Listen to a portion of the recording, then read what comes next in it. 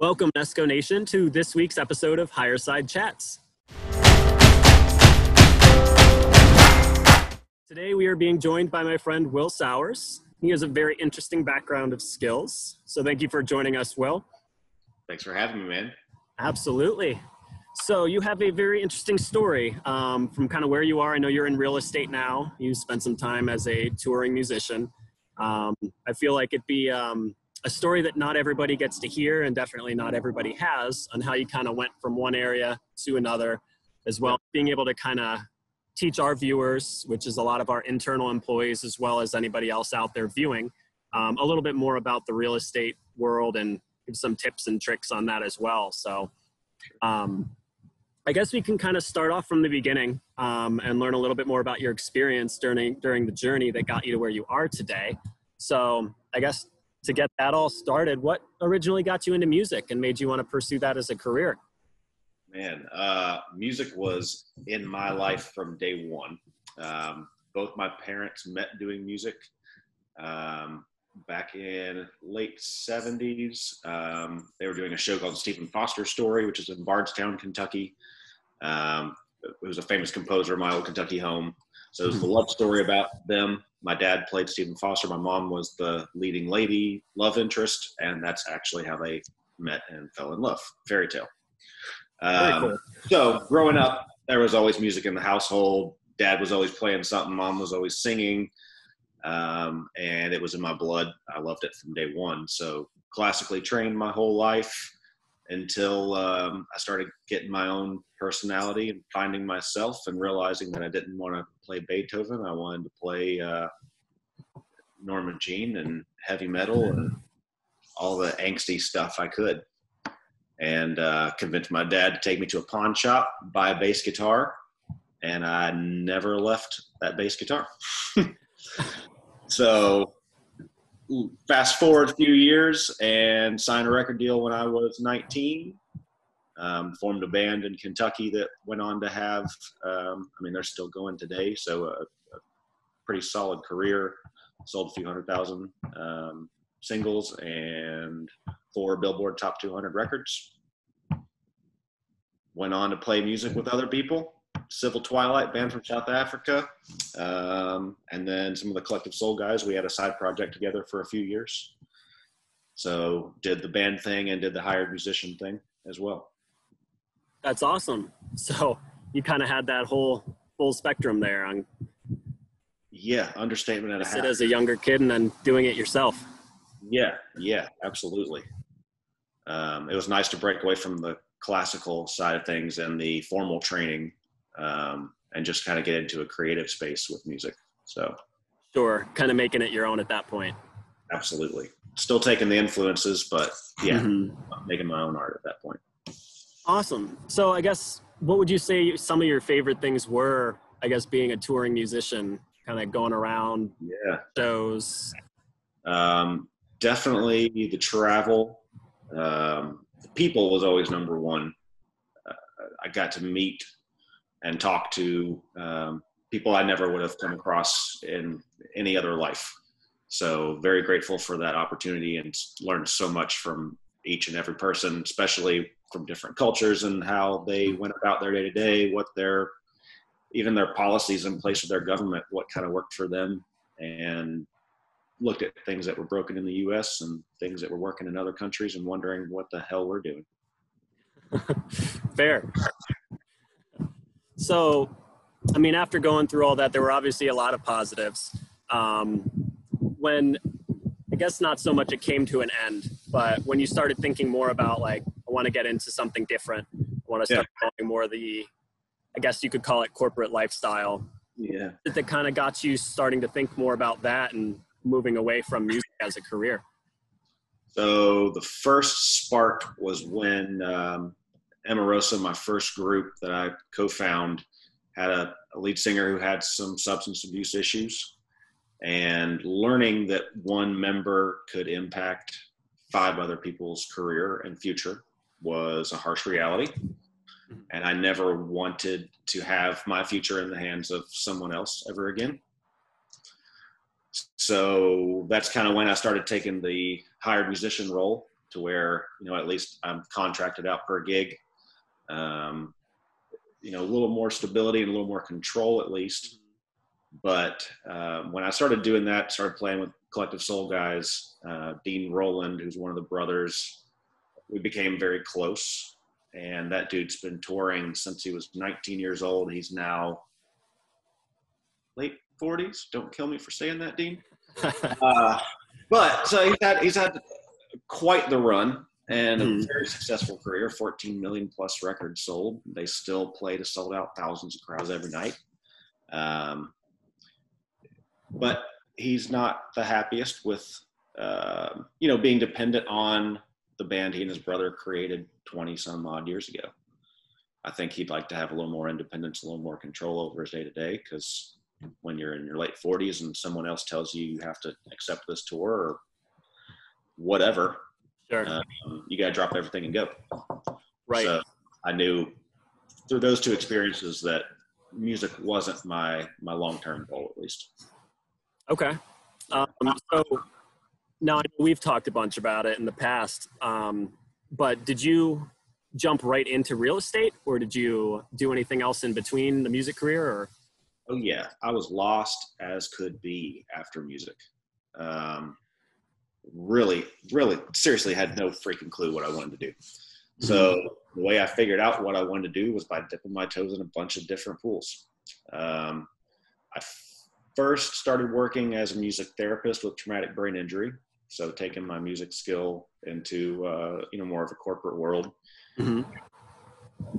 Didn't have a passion with that, and definitely didn't have the mental stability to deal with some of that you really have to see and work with every day with your patients.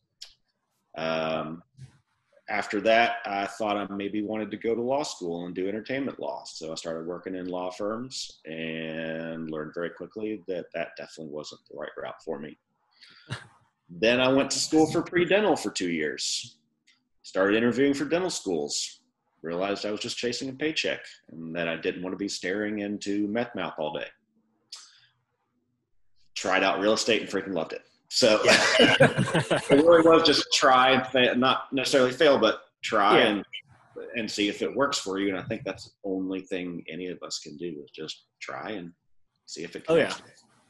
Especially for those who don't know exactly. I mean, like you said it before, you don't know exactly what you want to do. You could be lost, or you could just be unhappy, and best way to do it is try everything. See what works, see what makes you happy, because if you're not happy doing what you're doing every single day, it's going to be a chore, and you're going to be miserable. So I learned very quickly that if I wasn't happy, I wasn't going to see the monetary reward that I wanted. So there's no way to force yourself to, drudge through crap and put out a great valued product that people are going to want to pay a premium for. Right. So once you started getting into real estate a little bit more, I guess some of the things you learned when you were touring and probably in all the other jobs you tried out were somewhat relatable. But once you got a little bit further into real estate, did you notice that anything from your past experiences jumped out as more transferable skills, or was it something almost completely new for you? And that's actually, I think, why I had such a passion for real estate, because business, as weird as it may sound, is so freaking similar. They're both networking and people-focused business. With my music, I'd like to say I was the sickest bass player in the world, and we wrote the best songs ever, because we did, but the market didn't say that, right? Sure. We got tours was, Joe Schmo's band, Sum 41, they don't hate us, and they wouldn't mind hanging out with us for a month. And they don't think our music sucks, so let's go. Yeah. It wasn't because we did anything. It was because we networked and built relationships and grew those relationships. And real estate's very similar in the fact that there's a ton of realtors out there. But I think something like 87% fail within the first 2 years. So there's a lot of noise and you got a lot of competition. Mm-hmm. But at the end of the day, the people who truly do offer value and who care about their people, their clients stand out from the masses, I think. And I know you made the point that, I mean, you'll have a lot of people dropping off. And I mean, it seems to be something right now that's kind of the hot thing to try, because it's kind of, you get to be, in a sense, your own boss and make it yourself. Yeah. What would you say, in your opinion, have you found that like most people who try and end up not being successful or moving away from it, what would you say is the biggest thing about it that makes that happen? Probably, these might be the same thing, but they think they can do it part-time. And I don't think there's ever going to be a job, no matter what field you're in, where you can do it part-time and make full-time plus income. That's a fairy tale that doesn't exist. Be nice, but it's not there. Yeah, this whole and invest X amount and 100% passive income comes your way. Like, that's not a real thing, guys. Yeah. Don't listen to anyone who tells you that. That, and then I'm losing my train of thought. Remind me what we're talking about. What it is that would make you not be successful or kind of want to drop off of it. Yeah. Thank you. So part-time, think it's part-time, and then just think it's easy money. Like I said, I thought maybe they kind of be the same thing, but there's also no job that's going to let you sit around on your couch and eat bonbons all day, drinking a glass of bourbon, and then put 10 grand a month in your bank account. Yep. It doesn't work like that. And it's way, way more difficult to earn that salary when there's no one waking you up in the morning and no one reprimanding you for not showing up at X amount and not doing the work on this night that you said you would, et cetera, et cetera. It just means it hurts your pocketbook at the end of the day. Awesome. So, I mean, I guess that kind of segues me into what I'd like to talk about to kind of wrap.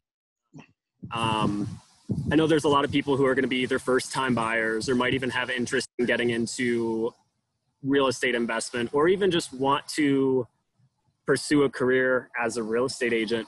Sure.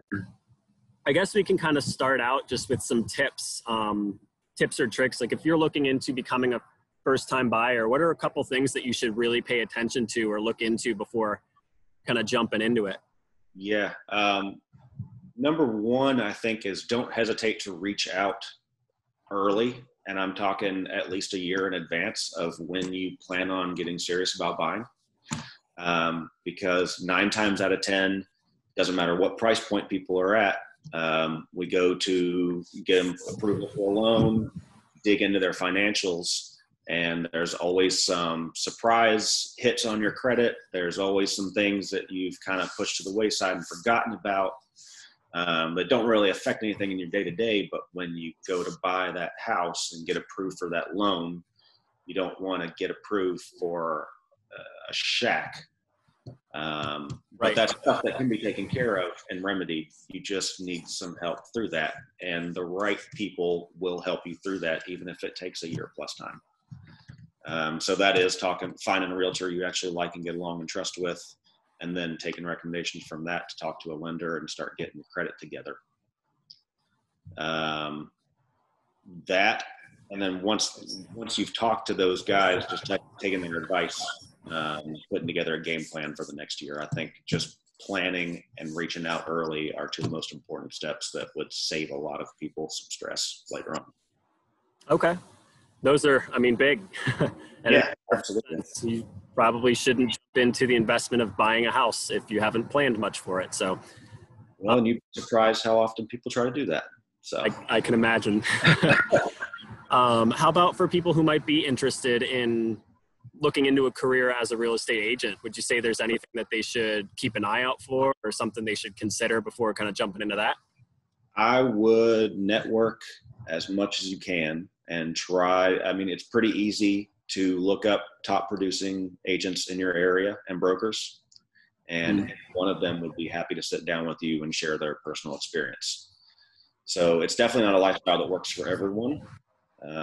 Like I said, it's not something you do part-time and earn a full-time income, I think, at least. And you work weird hours, because when you're $7-figure client, needs to close on a house, well, you better be sure as hell that your schedule's free. Doesn't matter Right. what you got going on personally. So you've definitely got to be willing to work a little different schedule than most people are, and sometimes work some really long hours. But at the end of the day, you know, you're working for yourself and you're earning the reward, not corporate. So Sure. That makes sense.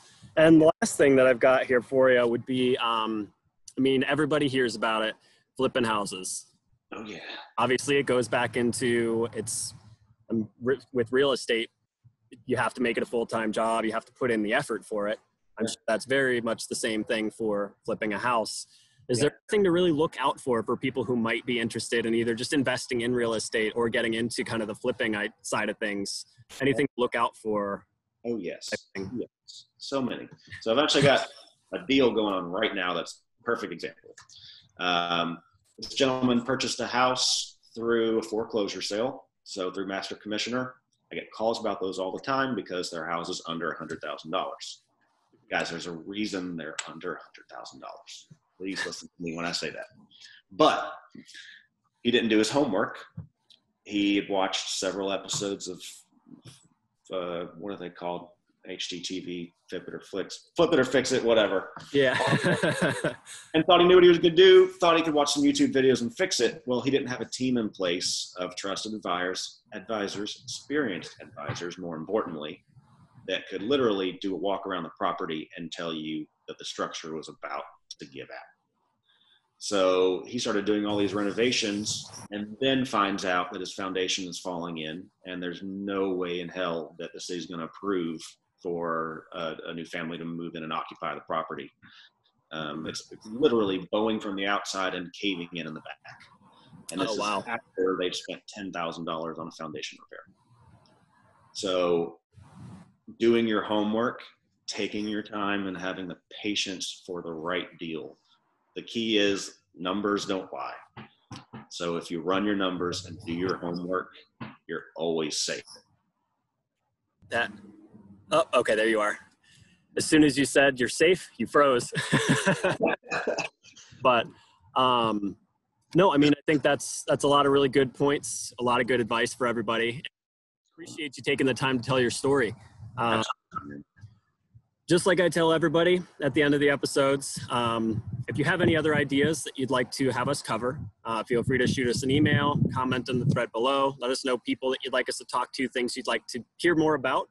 But Will, thanks again for taking the time to talk to us today. I'm sure a lot of people are going to be thankful for the advice you've been able to give and probably interested in just hearing the story that you've had to tell.